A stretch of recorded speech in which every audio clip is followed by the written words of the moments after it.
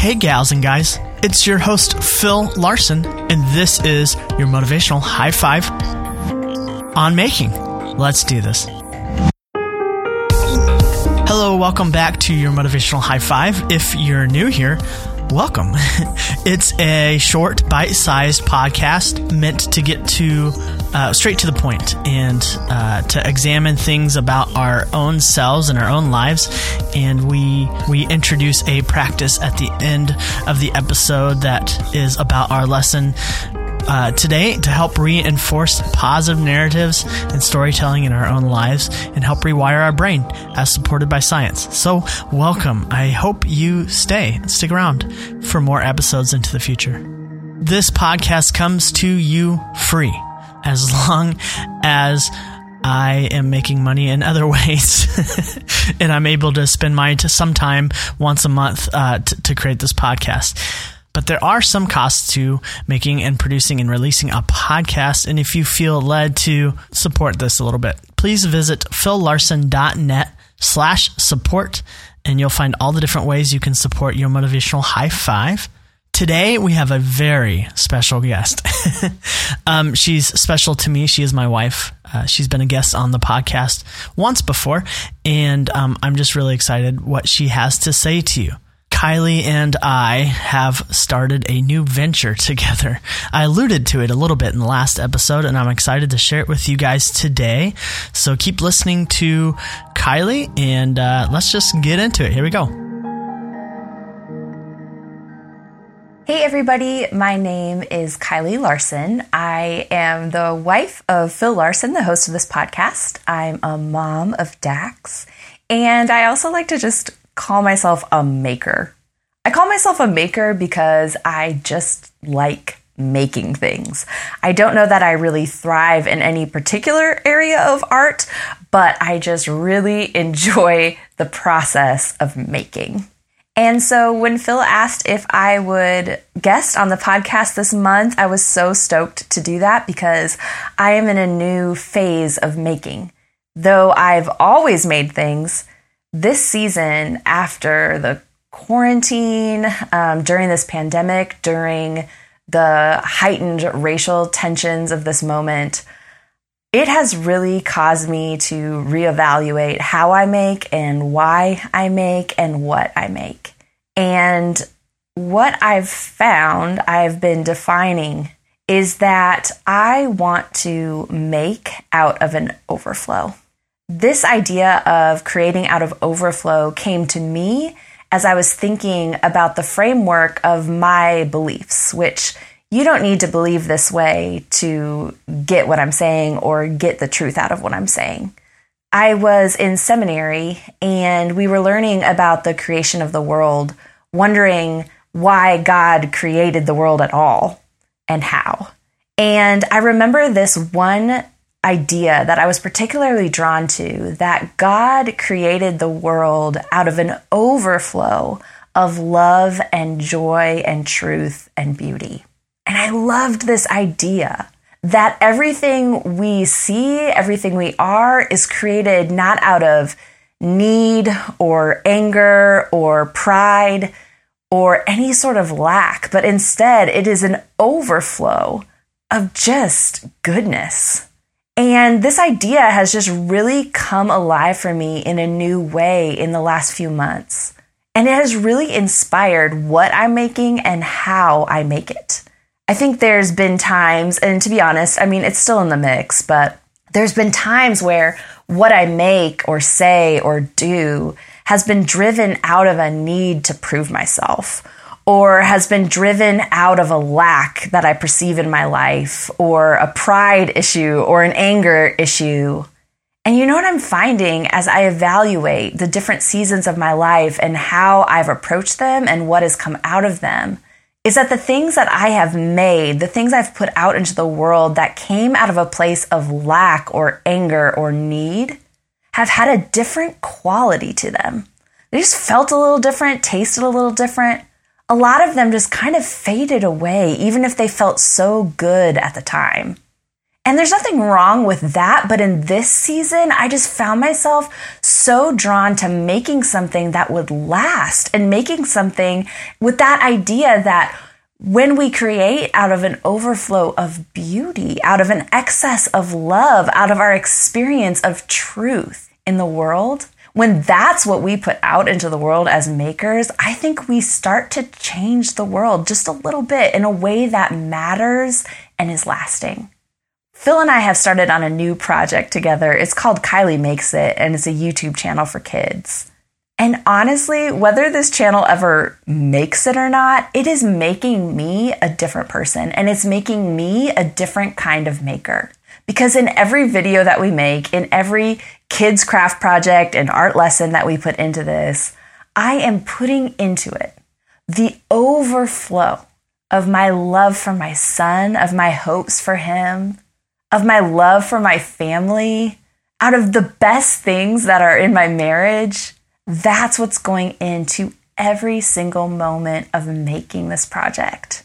And I hope, it's my great hope, we'll see, that energy, that beauty comes through, and that adds to everyone who watches it, experiences it, participates in it, their own experience of love and truth and joy and goodness in the world. And that adds to their own overflowing. That as each person experiences it and does their own making, which we're all makers of something, that it would become more and more about an excess of what is good. That's my hope anyway. You know, it's not perfect and we're never 100% that, right? But it's my goal in these next few months, in this next years, or whatever is the next things for this project, to get better and better and better about the energy and spirit in which I'm making, so that my product is something good and true and beautiful. Happy making to you. I love those thoughts. It really kind of sparked in my mind that we are always making something. It's easy to go, well, I'm not creative, or I'm not artistic, and I'm not making. And you're making, you're creating, even with your own words. You know, I like what Kylie said. You don't have to believe what she believes. I think there are some fundamental truths in these things, especially with the overflow of your heart. You are speaking, you are creating, you are putting things out into the world. And I have to check myself, because sometimes I'm not putting out the most constructive things. What, Phil, you put out this killer podcast and it's so constructive and it's so helpful and beautiful. Okay, sure, that's what you see. But behind the scenes, friends, I can also make bad things. I can make bad things happen. I do make bad things happen. Here's an example. I am a part of a service where songs get pitched to me to be included in some of my playlists on Spotify. And just this last month, so people would pitch these songs and I will give a review. I will give a review even if I don't think that it should fit on my playlist. And sometimes when songs aren't produced well, I can really begin to get on my high horse. So I made, and here's that word making again, I made a review. I put out into the world my review of this song that was not produced well, but my pride got in the way, and out of an overflow of that space, of that place, my review was really mean. It was mean. And I was not in the greatest headspace that whole day. And leading up to this review, I just had another song that was like, thinking that this song should not even be approved to be reviewed. And I was speaking on a whole nother level of, this service was wrong and I can't believe they let you promote this song. Well, of course someone wants to promote their own song. It's not their fault. And they are presenting it before you to hear your thoughts. And so my thoughts could have been constructive. My thoughts could have been kind. I could have made, and here it is again, making. See, we're always making. I could have made this person feel helped. Instead, I cut them down. I cut the service I was a part of down. And for a week, they kicked me off it. It was reported and they said, no, this is wrong. I made a mistake. out of an overflow of pride and arrogance and I'm better than you. So contempt, I reacted and I made a review. Words. I typed things into the computer that was no more than maybe 4 or 5 sentences that got me kicked off the service for a while. And after apologizing and hearing their side, I said I was wrong. And I made an apology. And they made an exception. See, we're always making. This was kind of a rare thing. I was not having a great day. And so I'm back on it, but I made some mistakes and I grew from it. It all came down to the overflow of the state I was in that moment. And that was not something I was proud of, what I did. It wasn't. It wasn't an overflow I want to operate out of. And I have a tendency to go there sometimes. I have to check myself. What sort of overflow do you operate out of? I think we can, like Kylie, really tune into the most beautiful and best overflows of your heart. And then, like me, I can really tune into the worst, and the worst comes out. And I don't help people that way. I don't help myself. I don't help my wife. When you're creating today, whether it's for work or for enjoyment, for pleasure, or if it's just out of, obligation. I have to make the dishes at home clean. And I'm speaking to myself here because it's one of my roles and I just don't like doing it sometimes. Even out of that, can the overflow change? That you are washing dishes, that you are making these dishes clean out of the overflow of love for your family or for a future you that wants clean dishes, that is not inconvenience. Yeah, there's extra time right now. I can make time for this. At my high school in Minnesota, the principal always came on the morning announcements at the very end of the announcements. He used that word, make. He started it out with the word make. He said, make it a great day or not. The choice is yours. That choice, that's the overflow, right? Where are you choosing? Are you going to make it a great day? What sort of overflow? The beautiful things, the kind things, the friendly things, or not? Where's the overflow coming from there? We always kind of laughed at it as teenagers. Oh, here it is again. You have it memorized. It's by heart. Over every day at the end of the morning announcements. And I look back on it now as an adult, and as someone who is encouraging others to choose your day. Choose the stories being told to yourself. Choose the stories you are believing. You can make it a great day. And I know you may be hearing that, and that sounds annoying to you. Yeah, I know. I get it. But will you try? Will you try? Don't do it for me. Don't do it for anyone. Do it for yourself. Do you want the best things for yourself? And make a choice. Make it. Make it a great day or not. The choice is yours. What overflow are you going to operate out of? It is a choice we have to make. And like I said, at the end of every episode, we do make that choice. We introduce a positive narrative in our life, and supported by neuroplasticity, we find a reflection of ourselves in a mirror, and we say a positive thing, a positive mantra. And when you do that, make time to do that. Whether it's now or later, do that. Make time. Make it. Okay. Final reflection. Here we go. Today, I make the choice to operate out of an overflow of goodness.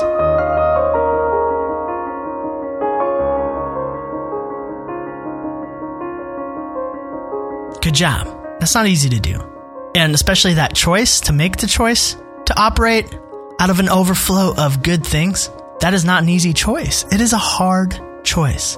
And sometimes the easier path is the negative one, is the critical one, is the one that cuts things and people down. And you know why that's easy? The neural pathways have gotten so worn into our heads because we've operated out of that so much, so easily. This has been our default reaction. And so those pathways, those connectivities in our brain are the strongest, and we are trying to break those. We are actively trying to break those. And that's the power of neuroplasticity. That is what we are trying to change and grow and rewire and renew. We are making a new way. There's so much research around this. Do a little Googling, as you know, And also, hey, will you check out Kylie Makes It? Again, she touched on it a little bit. It's a YouTube channel for kids. If you like Blue's Clues, you'll like it. If you like Mr. Rogers, hey, you'll hear some hints. I'm the music guy, right? So you hear some similarities to Mr. Rogers with the improv reactive piano as Kylie's interacting with the camera, with the audience, with you. And how about Bob Ross? You like the calming art of Bob Ross? I'm telling you, Kylie Makes It. We're hitting them all. We're hitting all the things. I'm even going to throw in a little Blippi influence. And if you have little ones that watch YouTube, you probably know what I'm talking about. Blippi is kind of all over the place. So we are doing those things. We are trying to hit the intention of Mr. Rogers with the emotional intelligence of Mr. Rogers, but the calming art of Bob Ross and the fun of Blue's Clues and Blippi. There's my spiel. So check it out, Kylie Makes It, or check out KylieMakesIt.com. And if you're a teacher, we have art resources and lesson plans for each video, believe it or not. Kylie's just doing a ton of stuff. And then also printables and cutouts for the kids to do. It's really great for virtual learning, which, hello, that's where the world is right now, and also a parent blog that talks about tips and tricks for doing art with your kids, which is not an easy task. Art with kids is something that some parents just love. Kylie's really good at, and she loves.